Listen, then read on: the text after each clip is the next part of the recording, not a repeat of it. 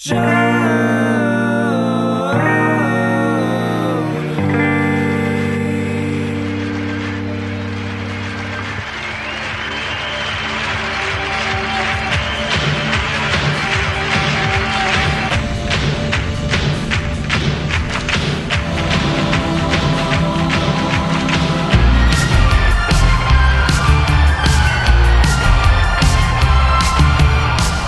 hello, everybody. Welcome to another installment of Show to V with Mike G, the show of light, the show of Mazante Mezcal, filmmaking, 8mm, and so much more, with what is such a privilege to share this interview with you guys after so many months of holding it back.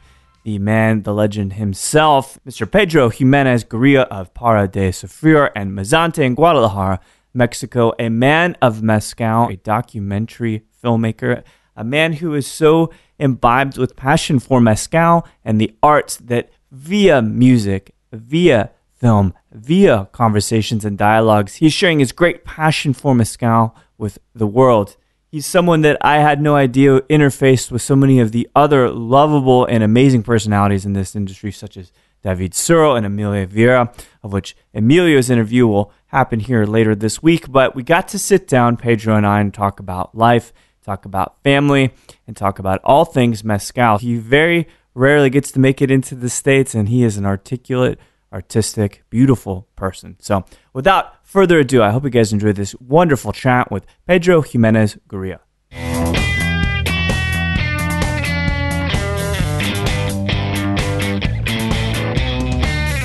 I always liked music. It's something very important in my life. Yeah. And the other thing that took me to making films, it was like my dad always carried like an 8mm camera. Did he really? Oh, really? And I loved that.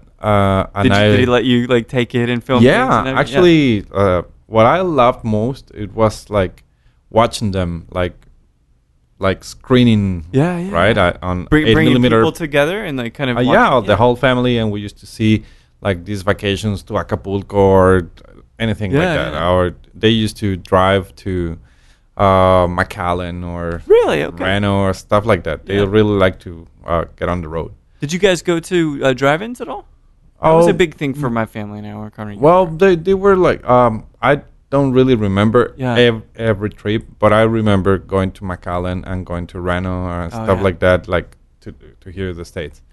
But I loved watching those pictures, like those movies, like projected in an 8mm projector. It looks better on 8mm, doesn't it? It does. Yeah. And I actually, like some years ago, I was watching them and I saw my father in it, and I saw my mom, and I saw everyone in the family, and I was like, so who was filming this? And my dad was like, you were. And I was like, really? Oh, okay, nice. That's how old do you think you might have been? Probably like 6 or 7. Oh, that's incredible. It is. So it was like, oh, okay. So I had like this background. You did immediately, kind of thinking about how things should look, like how they should be framed. Yeah, kind of. Did you take that kind of, I'm trying not to make it into a larger thing than it is, but you have made a movie, Viva la Mezcal, right? Or Viva Mezcal. So, I mean, that's a feat. When you were younger, did you think about, man, maybe I'll make some movies. Maybe I will film some things. Well, filming, it's always been present, not aiming to a feature film or something like that. Yeah. Because fiction hasn't been like my style. Really? Okay. I like more like either documentary or experimental film. That is the other thing that I do. Yeah. But no, I'm not always like concerned about I have to make this movie, or it just, for example, Viva Mezcal was just like almost an accident. Yeah. It was supposed to be like a small capsule for this thing that was going on about NUM 186, and I was really concerned, and I thought, how could I help from my perspective? Right. And I told myself, well, the thing that I know how to do is to make films or make documentaries. Let's do like this 10-minute piece and let's spread the word of what's happening. Use the talents you already have, right? Yeah. Well, at least use the tools that I know how to use. Sure. And that became a snowball, and it turned to be a feature film, like for an hour and 18 minutes or so. Yeah, something like that. It's incredible. And it turned out to be like something that I really like about that film. Is not, I mean, it's not like an artistic thing or anything, but I really love that people who were working around agave and around mezcal and around all these things that involve mezcal culture, right, could at least be at once in a document. Yeah. And talking about all this great work that have been done for years, and but they were like working separately. Right. So for me, it was like a great opportunity to unite these voices. It's amazing because you think about it. Many tales, many processes, they're only handed down verbally from generation to generation. Yeah. So the fact that, in a way, I think we're trying to do the same thing. There's this place in time and this sense of urgency that has to be captured. Because now we have so much technology, which I think, do you think the technology piece and YouTube and being able to post videos in a second, do you think that has been good for communicating and preaching the culture of mezcal? Yeah, sure. I mean, you can have access to more things. Yeah. Not necessarily good things. Right. I mean, you get more, quality, but it doesn't mean good. Yeah. But I mean, if you, once again, if you know how to use the tools, you can take advantage of that and really make something about with that. Absolutely. So I think it's more than what is the media, it's how do you use it. How do you use it? Yeah. When you talk about documentary film and you talk about experimental film, can you recall things when you were younger, maybe a film that really had a lot of impact on you in those particular genres? Oh, sure. I mean, I have a lot of them, but for example, one that I remember a lot is La Jetée. La Jetée? Yeah. Chris Marquet, right? Yeah. Yes. I love that. I loved The Cabinet of Dr. Caligari. Yes. A lot of that kind of weird stuff, experimental Very stuff. Very visual, right? Yeah. No sound in this case for both of these. Exactly. Yeah. The other one was just photographs. And that kind of stuff really catch me because it was something different. Yeah. I'm always thrown to what's not what it's done like properly and very efficient. It's just like, okay, we've done that, we've seen that. Right. What else? Something new, something unique perspective, right? Yeah. To just like have like another thing to put into the arts. So just being our own perspective. Absolutely. That's it. Absolutely. So growing up then in Mexico City, as you kind of do school, and did you attend university there as well? What did you focus on there? Well, my career is one of the worst in Mexico. It's communication. That's how it's called. It's one of the worst here. Don't feel bad. It's like one of the worst everywhere. Yeah, I mean, they show you a little bit of a lot of stuff, so you don't really specialize in anything. Yeah. So that's why I started to go to this film school after I've done that, because now I knew that I was going to do something with films. Yeah. And I started to attending this film school that it's from the public school of University of Mexico. And that really took off, and I was like really hooked to that. Did you ever think about becoming, or not becoming a filmmaker, which of course you would think, but did you ever think about coming to LA, for example, or really trying to pursue a career? No one wants to, but no, actually, no, it wasn't like that. I mean, I didn't really felt like this urge to be like in the middle of the thing of like at least commercial stuff. Sure. I was more in back then into experimental films. Yeah. So actually, the place where our work was better received was probably Europe, in France, for example. Really? Yeah. There were like different, or also Berlin. There were like different experimental film festivals, and they were always like What kind of years are we talking? In the late 90s, the early 2000s? Yeah, the first kind of short films that we started sending to different places was like 98, 99. Oh wow! Because do you remember Run Lola Run?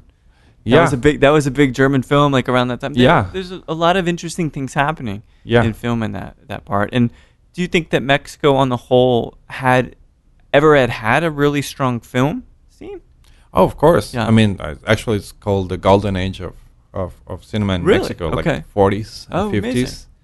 Yeah, it was like a great era for Mexican movies. Yeah. And then they started like to turn to see how things were working at Hollywood. Yeah. And they started to change to emulate it and kind of try to be big budget, which takes the nature away from it, right? Exactly. You see this parallel I'm building, this metaphor. Mm-hmm. Yeah, exactly. It is and I understand what you mean, where you just want to do something unique, something spontaneous too, and honest. I think the most important thing is to be honest. I mean, when you try to do things because you think it's cool, or you're trying to copy some style or something like that, it kind of, you can tell. Yeah, I mean, you can.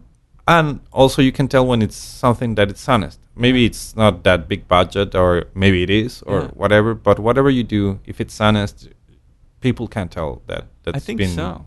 It's one of those things you shine a light on, and it still sticks up as being honest and gritty often too. So when you finished film school in Mexico City, what were you left? Were you left with a vision? Were you saying, I really want to pursue this more, or did you start seeing other things that you were particularly interested in?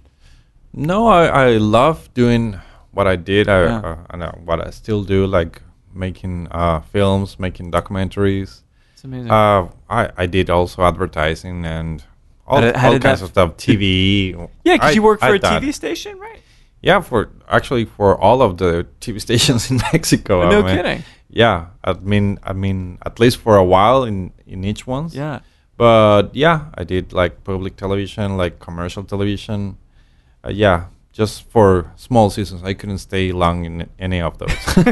Yeah, because it's not particularly creative, right? Like you gotta just do this thing. You're a set designer, a production designer, or something, right? And actually, you can be a little bit creative. Yeah. And for example, in Channel 11, that was the one that I stayed most. Yeah. They let you be creative and really, they lose the leash, and it was really cool. But still, you were stuck in an office, and you had to do certain stuff, like very bureaucratic stuff, and it was fun, but it lasted like 2 years, and I had it, and I had to go to the next thing. Do you like doing new things all the time, continually learning and traveling and all of that? Yeah, I mean, just like moving furniture and stuff. And it was like I need changes, and I like to move things. Yeah, and it's pretty. I mean, I like that because your brain is always moving. You're always thinking, perhaps, what's next? What can I create next? Yeah. Sometimes it's a curse. Sometimes it's just like, why don't you lay back a little bit like, but and enjoy a little bit more? I mean, it's what I like to call ambition. In a sense, it's kind of the core of it, right? Mm-hmm. Where it's not that you becoming impatient or greedy or anything like that. It comes from a good place where you want to create something new, try something new. Were you ever into painting or sculpting or anything, using your hands particularly? Well, I did some, like, took some lessons and stuff like that, but I mean, I wasn't like professionally into it. Yeah. Through the lens is your particular medium that's quite effective. Mm-hmm. Did you one step getting closer into Mezcal? What about food? Were you ever in the hospitality industry? Did you cook or anything like that? No, never. I mean, I enjoy cooking, but never like professionally or anything. I like eating and drinking. Sure. Like good stuff. Like I think anyone. Yeah. But like I've never had a bar or restaurant or anything, and it wasn't in my mind at all. Interesting. Yeah. So even early on, there's probably a big misconception we have in the States where we think Mexican families drink tequila. But from my understanding, they drink brandy, and they drink other kinds of things. Whatever it crosses their their ways. Yeah, we drink a lot of things, and most of Mexicans try to emulate what's happening outside Mexico. Yeah. I mean, for example, especially in the cities. Sure. And in like big towns and stuff like that, they try to emulate basically a lot of it. It's the States or some certain countries in Europe. Right, right. But that's it. I mean, yeah, we tend to do that. Interesting. So I mean, when I was growing up, it was like all about vodka and rum and brandy and, well. Was it pretty, like, not to say your family drank a lot, but. No, not at all, actually. Not at all? No. So your father didn't drink, your mom didn't drink? No, I mean, they could have just like a rum or just like a glass of it, and that's it. But only in special days, like birthdays or something like that. They didn't used to it. So then it makes me wonder, how do you, now mezcal is the perfect embodiment of creativity and the collection of colors and sights and sound, you know what I mean? Like, as a filmmaker, I could see where that interests you, but what was your first interaction with mezcal like, which seems to define this massive part of your life? Can you recall that, kind of getting introduced to it for the first time? Yeah, I was around 15 years old, and I was traveling with my parents in Oaxaca. And we stopped at Mitla archaeological site, and I already been there in another trip, so I kind of went fast, and my parents were like laid back and taking their pace. And then I got out the archaeological site, and I went to this it was a mezcal store. They had like all this kind of cream of mezcal and stuff like that, like good mezcals and bad mezcals, and I started all in the same place. I mean, there wasn't like this kind of now like boutique stores and stuff like that. It was like just no one knew what they had yet, right? They would probably was there interest? No, they were. They knew. I mean, the real producers and the real communities always known that was a quality product. Got it. Okay. But some other places that were more touristic, they were like, oh yeah, let's give these tourists whatever, and they won't know. And actually, it still happens. I mean, for me, that was experience. I mean, I didn't know about mezcal, and I was just like trying stuff. Yeah. And I mean, this guy behind the bar obviously was a guy from Oaxaca. And he didn't ask me for any kind of ID or whatever. These people are used to having kids drinking mezcal or any kind of thing. So I started drinking a lot of samples of everything. Obviously, I couldn't really recognize which one was good or bad, but it definitely kind of make a different experience for me. I mean, I hadn't had a lot of alcoholic beverage. Well, 15, how do you... Exactly. Mezcal, I don't know that even 10 years ago that I could appreciate mezcal the way I can now. No, of course. You have to taste all these interesting things. You have to taste unfamiliar things to understand mezcal. Extremely bitter. Mineral, you know what I mean? So it's bound to be... Did you find it a pleasing experience? It was strange. Yeah, it was exotic. It was like different. I took one with the worm in it. And Right. I went all the way, right? But that was just my first experience. But through the years, I kept drinking and going to parties and drinking a lot of stuff, vodka, beer, whatever. Sure. Like any other teenager.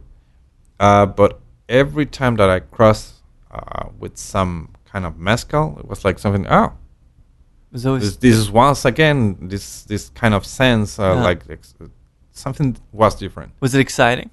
Yeah. Every time, it was. Right? Yeah. Then it started to be interesting. And then after years of having this thing and recognizing that was mezcal that was doing this, I started to ask. But that was already when I was like in the university. Right. And making these trips to different places. I always like to travel.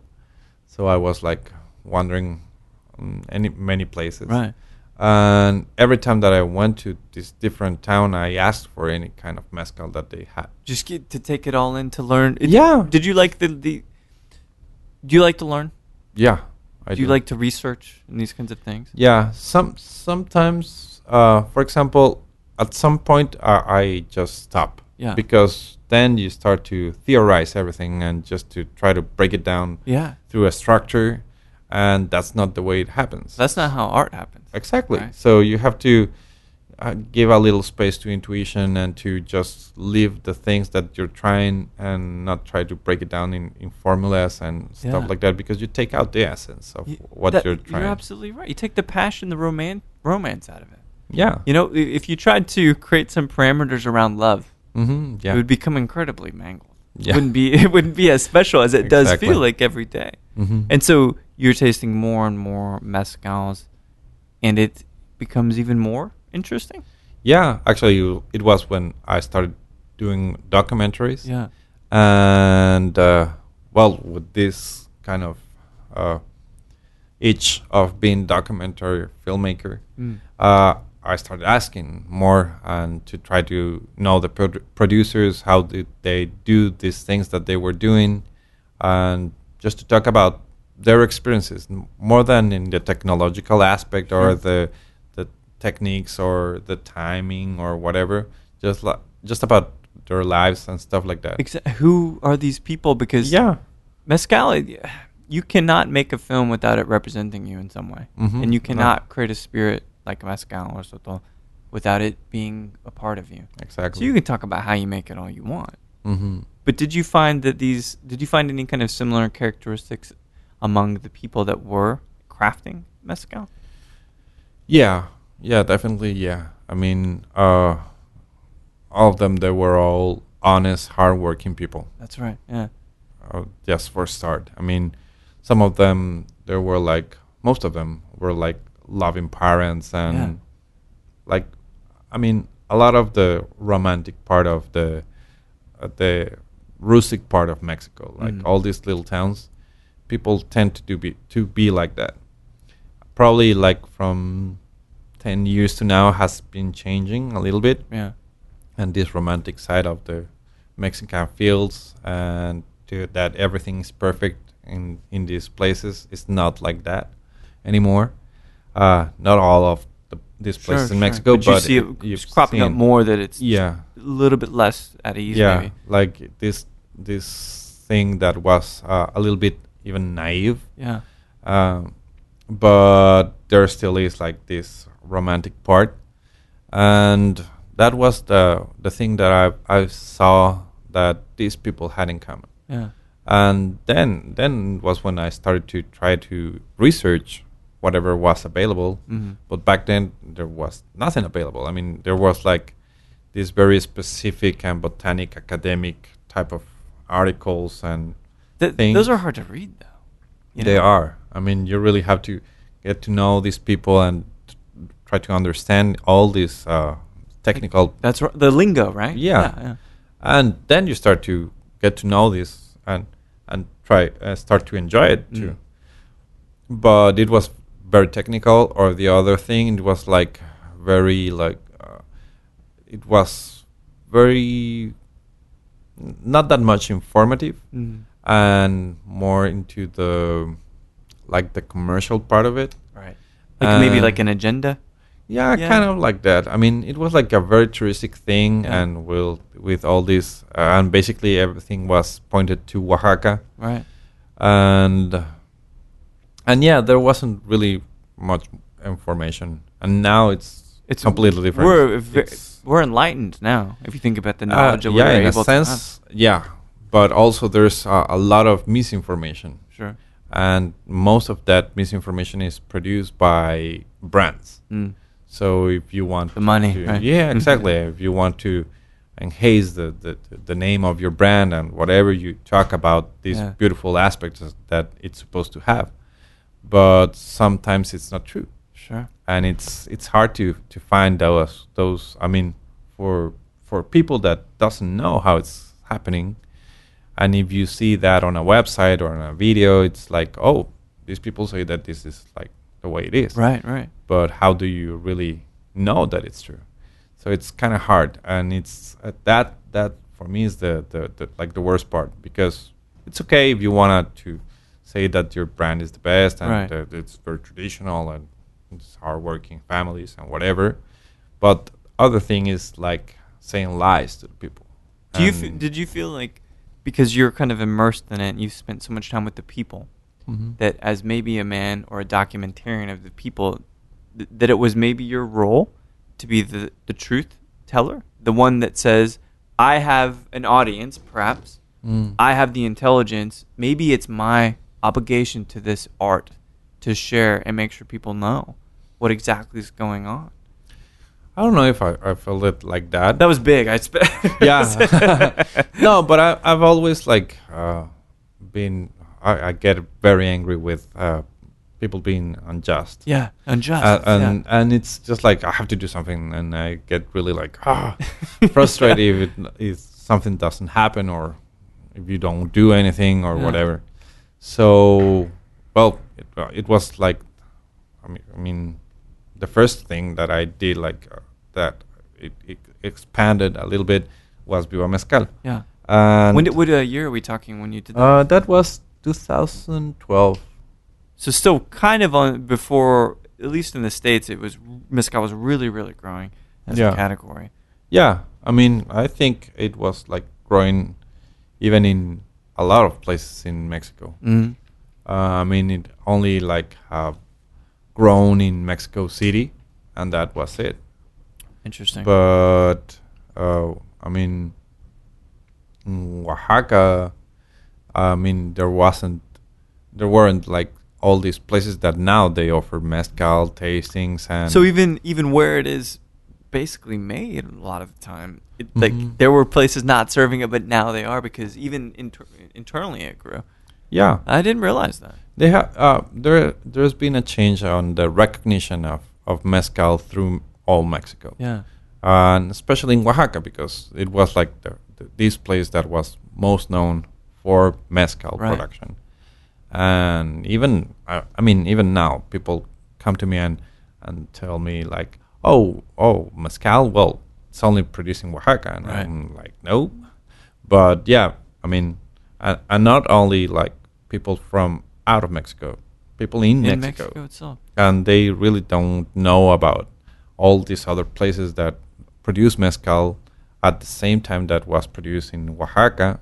A lot of them on the same level of quality, but they're not as known as the mezcals produced in It's Oaxaca. like, we have a lot of misconceptions in the States too. You think certain areas, they're conservative, these certain areas are liberal, but really we're a very big country. Mexico is a very big country, and so I guess it's not a huge surprise. I guess it's really weird, and I think you probably understand this from the States' perspective. We're like, oh, Mexico's all kind of they get it. They're all like Mexicans, right? Yeah. But it is not that simple. You've got East Coast, West Coast. You have like all these kinds of interesting things. So how many years would you say, maybe an academic or creative pursuit, before you opened your first bar, were you deeply entrenched in the culture of mezcal, documenting and asking? Well, I think like the first time that I went really, really in was for making Viva Mezcal. Yeah. I mean, I've worked in other documentaries, like anthropological documentaries, and like all these customs of different and traditions of different places. Yeah.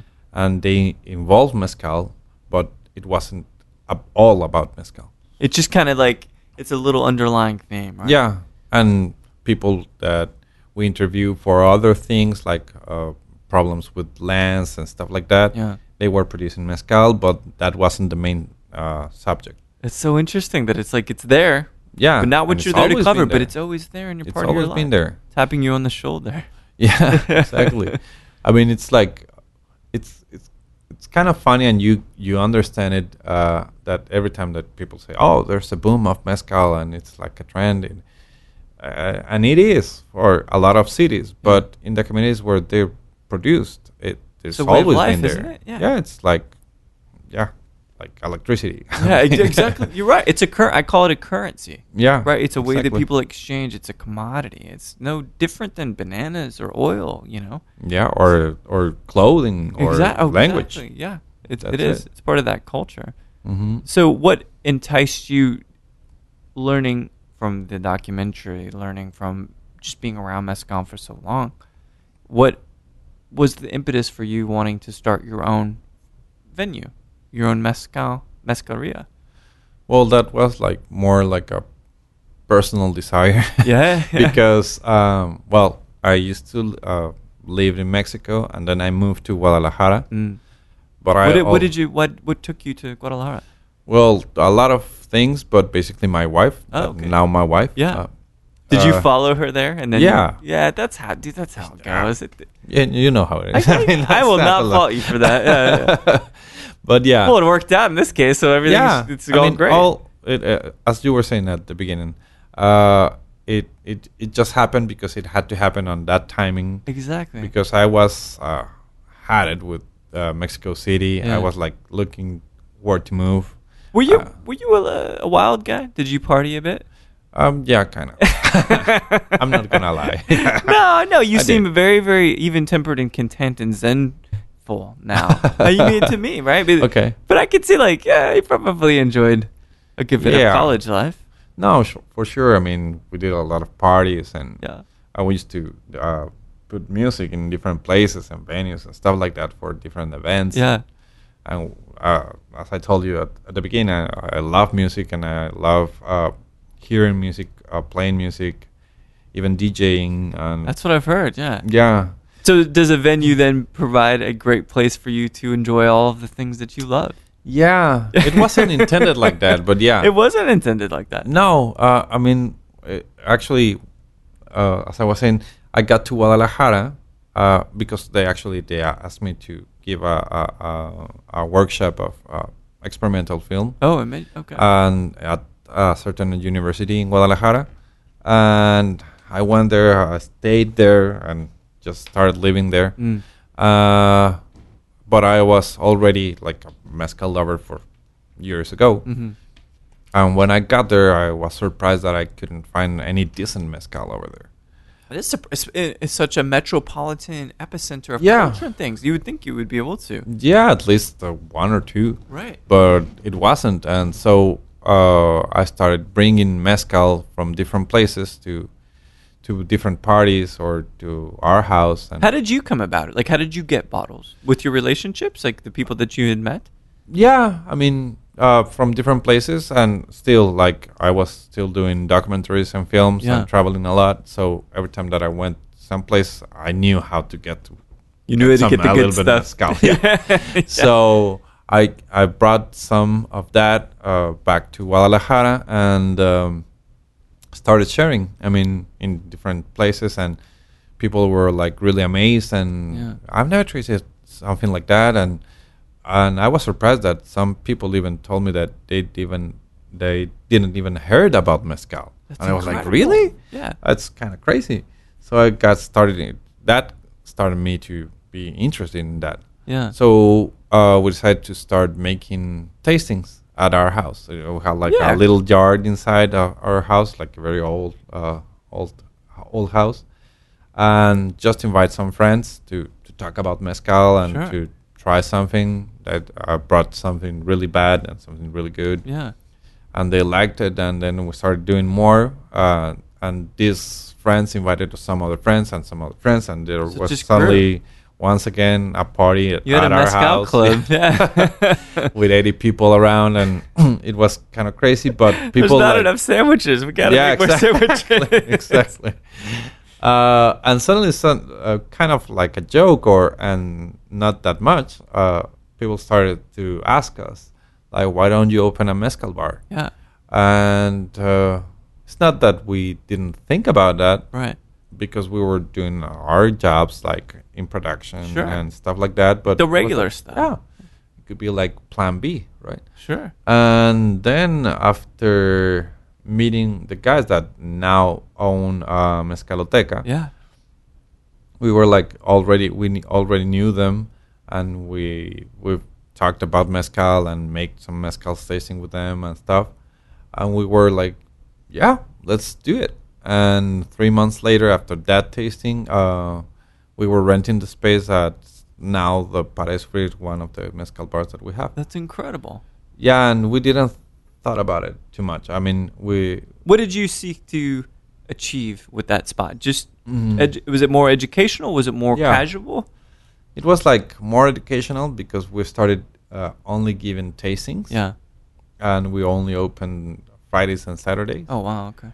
And the idea was to have this place just kind of following the kind of way that mezcalerias were in Mexico City, that were like really quiet and intimate. Yeah, pretty much. But that was the idea, the first idea. And then you started DJing. Yeah, actually, and that happened. But the idea was like to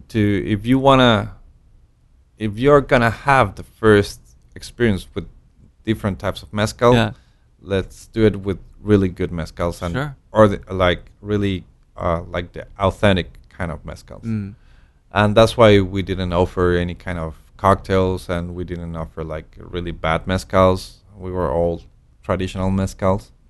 And how did people respond to it? Well, pretty good actually. Yeah. I mean, we were like, obviously, like the main concern was like, why are you gonna open a mezcal bar in the middle of the tequila land, right? Yeah. But people in Guadalajara didn't drink that much tequila. Yeah. They were more into whiskey or vodka or whatever. Sure. And if someone brought something new, it was like kind of interesting. The people were ready to drink something more than what they have been drinking. So you captured it. You captured part of their minds. They hadn't thought about it. Like, oh, this is new. This is exciting. We've heard of it, but you're able to offer an experience. You know? Yeah, that was it. I mean, we were trying to offer that kind of experience more than let's try this and get drunk with it. Yeah, it's more like no, let's talk about it and let's party a little bit, but it was like that.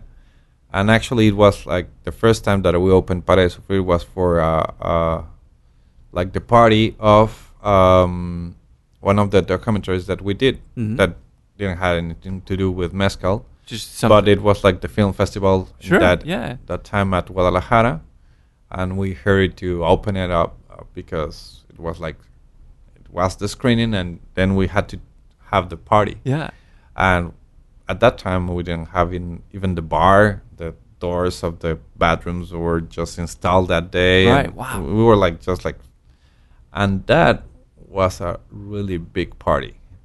And it was remembered and still being remembered nowadays. But that's incredible. And that kind of, I don't know if it's like set the ambience of that mezcaleria. Because as I told you, we were thinking about like a really quiet place and stuff like that, and now it's like this crazy party. I hear it's incredibly hip. A lot of students go there. Good music. A lot of people go there. I mean, we have like these young guys from 18-year-old, and then you see next to them a couple of 60-year-old couple. That's crazy. And it's that's what I love the most of Paraíso Frio. It's very eclectic. Do you get behind the turntable at all? Sometimes. What would you spin? Like in this kind of day and age, is there something you're really listening to lately you'd like to spin? I like to spin a lot of things. Anything that it's danceable. It can be cumbia, it can be funk, it could be dancehall, it could be whatever. How do you feel about 80s? Yeah, that too. I mean... I'm sorry. I always think about Depeche Mode. I'm always thinking about Depeche Mode. I don't know why. It's always on my mind. Yeah, I know. I mean, I throw a lot of 60s nowadays. Yeah? Like a lot of boogaloo and mambo and different kind of stuff. Interesting. 60s, you say? Okay, I like that. So you get one notch on the belt. Now, this is not to make it seem like an ego thing, but you've captured the world of mezcal through a lens. I think you've expanded your kind of creative purview. You've opened this amazing mezcaleria. At that point, so Mezante when did that sort of take form for you? Well, it became a place. It was already a project because we were already working with producers. What does Mezante mean? Mezante is a synonym to mezcal in south of Jalisco. It's how people in south of Jalisco call the heart of the cooked agave. Oh, interesting. Instead of being mezcal in other places, it's called mezonte over there. So it kind of really makes sense. Yeah.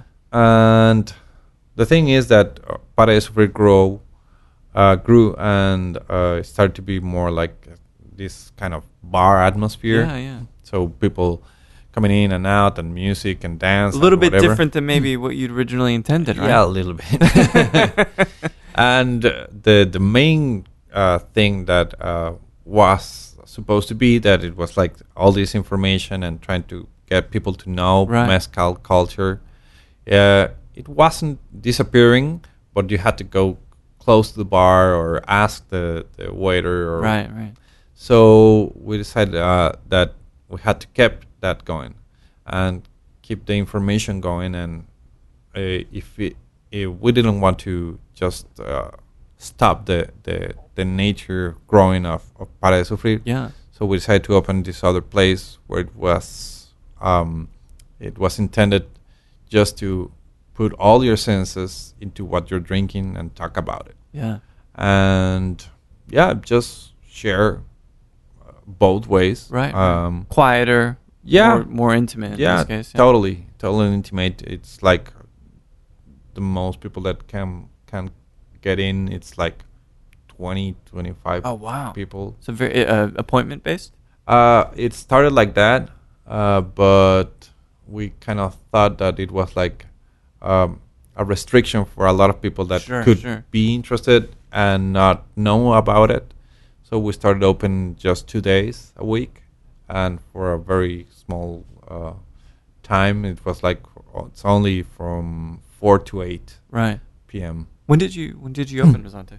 It's a little bit more than 4 years now. Oh wow, that's incredible. And that's still the main objective of that place, to share the culture of mezcal, to try to understand it, and because it's clear that if you know anything, in this case this spirit, and the culture that it's behind it, and to really acknowledge as a cultural element instead of a merchandise thing, you can really respect it and enjoy it more. Absolutely. So that's still the thing with Mezante. So you've got your place to have a great time, a little bit louder, a little bit more enlivened, but then you also have your thinker. So it's funny because it's kind of like writing a song that you unintentionally write, and everybody considers it an anthem. You're like, fuck, man, I was puttering around with that song, you know?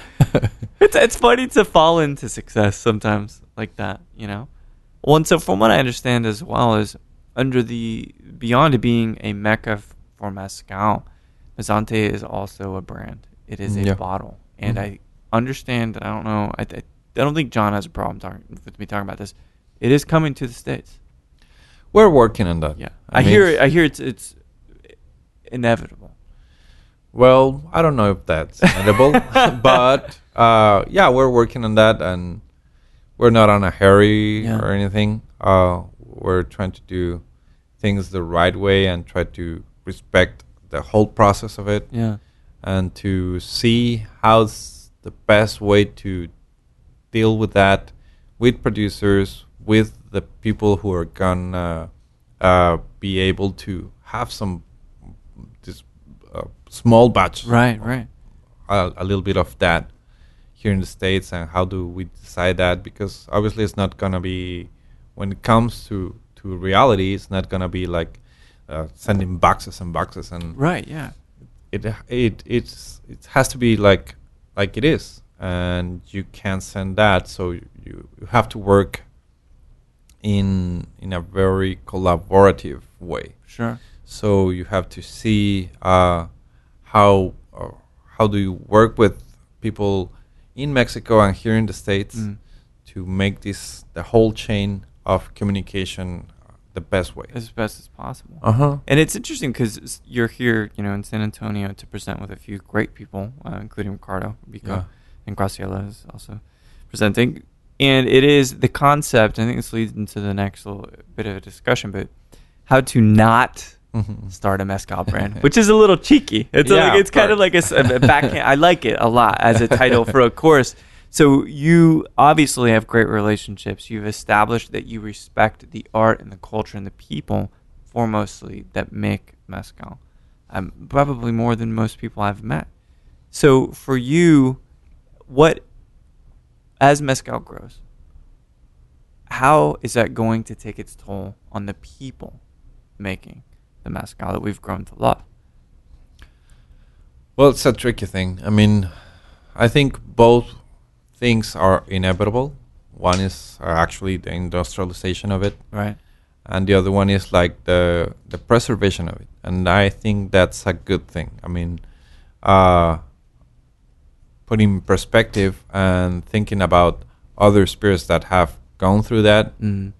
I think right now mezcal has an advantage that is precisely information behind it, and it's spread all across the world.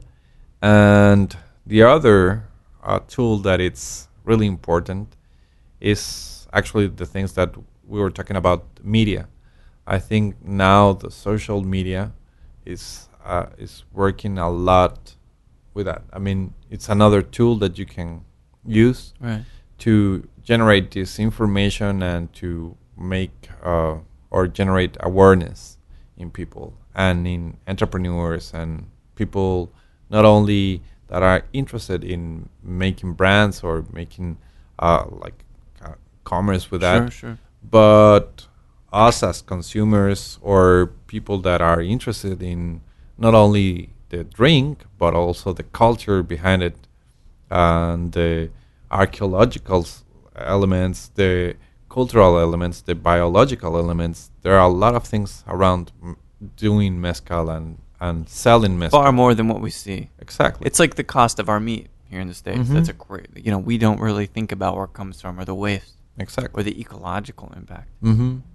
So trying to do that, it's like what we have to put the attention in. I mean, we really have to. It sounds sometimes I think it sounds like cocky, but you have to really put agave spirits in another drawer, as we say in Mexico, in another category, because it really is. I mean, it's a different type of how do you grow this raw material, what involves, especially, and I insist on saying a cultural element. It's not just like this merchandise. Right. It's a cultural element. Yeah, people want to assign, like, they want to take the face off of it, right? Exactly. It's just a number and commoditize it. And I think you're right. I think that's what happens when you have any kind of art. Someone you've got the first one that's very honest, and then you've got the imitators, like you said. But I think people can tell, as we were saying, that you can tell when people are honest. Yeah. It's the same thing in quality. When you taste something that has a lot of quality in it, you can't just look away. I mean, you really acknowledge that and see what's behind it in a certain way. Right. And like what I see, and for example, I'm giving you a hint of what I think I'm going to talk tomorrow about this, please. Is that you really have to get into the culture to really understand it, so you can really do a brand. Is empathy a good word for that? Empathize? Yeah. I think to really get deep in it. Yeah. I mean, it's not like you go there and visit one community once in Oaxaca and you say that now you know how mezcal is produced. Right. It's nothing like that. I mean, you really have to live there, actually. Be immersed in it. Exactly. And it takes a lot of things to really, if you really want to do things right? So now you don't have like this argument that you don't have the information about it, right? Or you can. Oh, you can't. Ignorance is you can't plead ignorance anymore. Exactly, because all of the information is out there. It's out there, so you can't just look away. Yeah, I mean, you have responsibilities in doing that. So I think that's the main thing. I mean, to be responsible of what you're doing. Where do you see yourself? Mezcal is a movement. If you think about it in terms of how many people are becoming involved with it.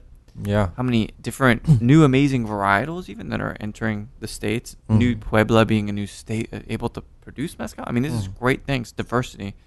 Where do you see yourself as having a particular role in this narrative of mezcal, or you're just a piece of this moving machine? I think I'm just a very small piece of it. Yeah. I mean, because you're very revered. I mean, people consider you a foremost expert in the field. You know what I mean? Like, I'm sure it was completely unintentional. But, like, if you look at Mr. Mezcal now, right? Like, you're one of the premier figures. Well, I really don't know about that. Really. That is my favorite answer. Of like, people, whenever I ask someone, it's like, how do you feel about how important you are, at least as I perceive it in this whole field? Like, I don't know about that, man. Yeah. I mean, I don't know. I mean, I'm just trying to do what I think is right to do. Yeah. I don't know if it's like that big importance and I don't really kind of, as I was telling you about jobs and stuff like that, I don't really like to be like put into a label and it's not because it has responsibilities. Yeah. I mean, if people perceive me as something like it's like something that's important of what, absolutely, you carry some responsibilities, right? And you can let people down. Yeah, right? But the thing is, the commitment for me in first place is with the producers. Yeah, and that's where the real intention of making all these efforts that we do is with their families. Yeah, and then if the other things come around and everything puts in place and whatever, okay, that's great. But yeah, I'm not looking at that. I mean, you're an artist. No, I don't know. I mean, I think so, right? Okay. Like, I mean, I don't. It's that. Believe me, that's not giving you too much credit. No, okay, okay. There are a lot of artists, but I feel like you're here for the right reasons. You know, you care about the people, which is an amazing thing. Which makes me wonder. You know, you have two successful bars under the belt, potentially going to bring some mezcal to the States that reflect your level of commitment to people, commitment to quality, flavor, all of that. But what does the post-mezcal world for you look like? Do you want to start a restaurant? Do you want to make a film? Have you thought about that?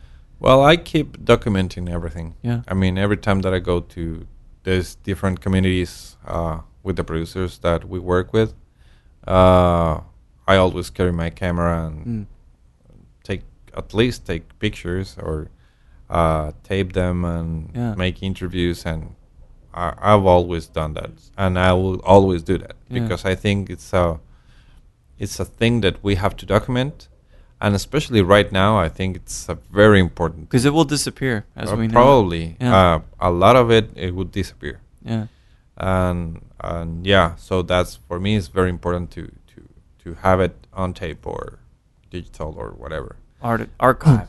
Exactly. Yeah. And that's the thing that I see myself doing. I mean, I'm not thinking about another restaurant or anything like that. Yeah. I mean, I have enough with the things I have. And I mean, as I have a family, I like to spend time with my kids and wife and just have a regular life. I don't want to be involved in a lot of work and just to be a slave of that. So it's just like try to do my part. That's it. That's amazing. Well, I have one last question for you because this is, maybe it's a trite question. I don't care, but I've talked to a lot of people and I really love asking this. And let's say you're in your favorite bar in Mexico drinking mezcal. If there was a single person that you would like to share a mezcal with, alive or dead, who might that person be? Filmmaker, artist, actor? No, with my wife and kids. Amazing. Yeah. Your favorite company? Yeah. Definitely. That's amazing, man. Well, I'm so glad we get to make this happen, and I think your work is important. Let me say, right? Okay. You know, I think it's important, and thanks. Your reputation does precede you, and you are amazingly humble. This has just been brilliant sit down chat, dude. Thank you. So, Pedro, thanks so much, and I hope to keep in touch. Yeah, we will. Brilliant. Thank you so much. Well, there we have it, Mr. Pedro Jimenez Gurria of Mazante Par de Sofir, the documentary filmmaker of Viva Mezcal, a man who loves people, loves culture, loves art, and in a way, mezcal is the perfect culmination of all of those things of which Pedro is passionate about. It was just really lovely and a humbling experience to sit down and talk with him. A man who is by no means simple, but is so connected to his family, connected to the earth, and so connected to the people who devote their lives to crafting mezcal, a representation of their culture, a representation of their history, their family, and to be able to be transported back to these places via a bottle, via the amazing labels that Mazante tries to bring to the forefront of the mezcal conversation. Just a lovely and very noble effort. So, Pedro, really just such a pleasure getting to chat with you, and I hope we get to sip some mezcales very soon.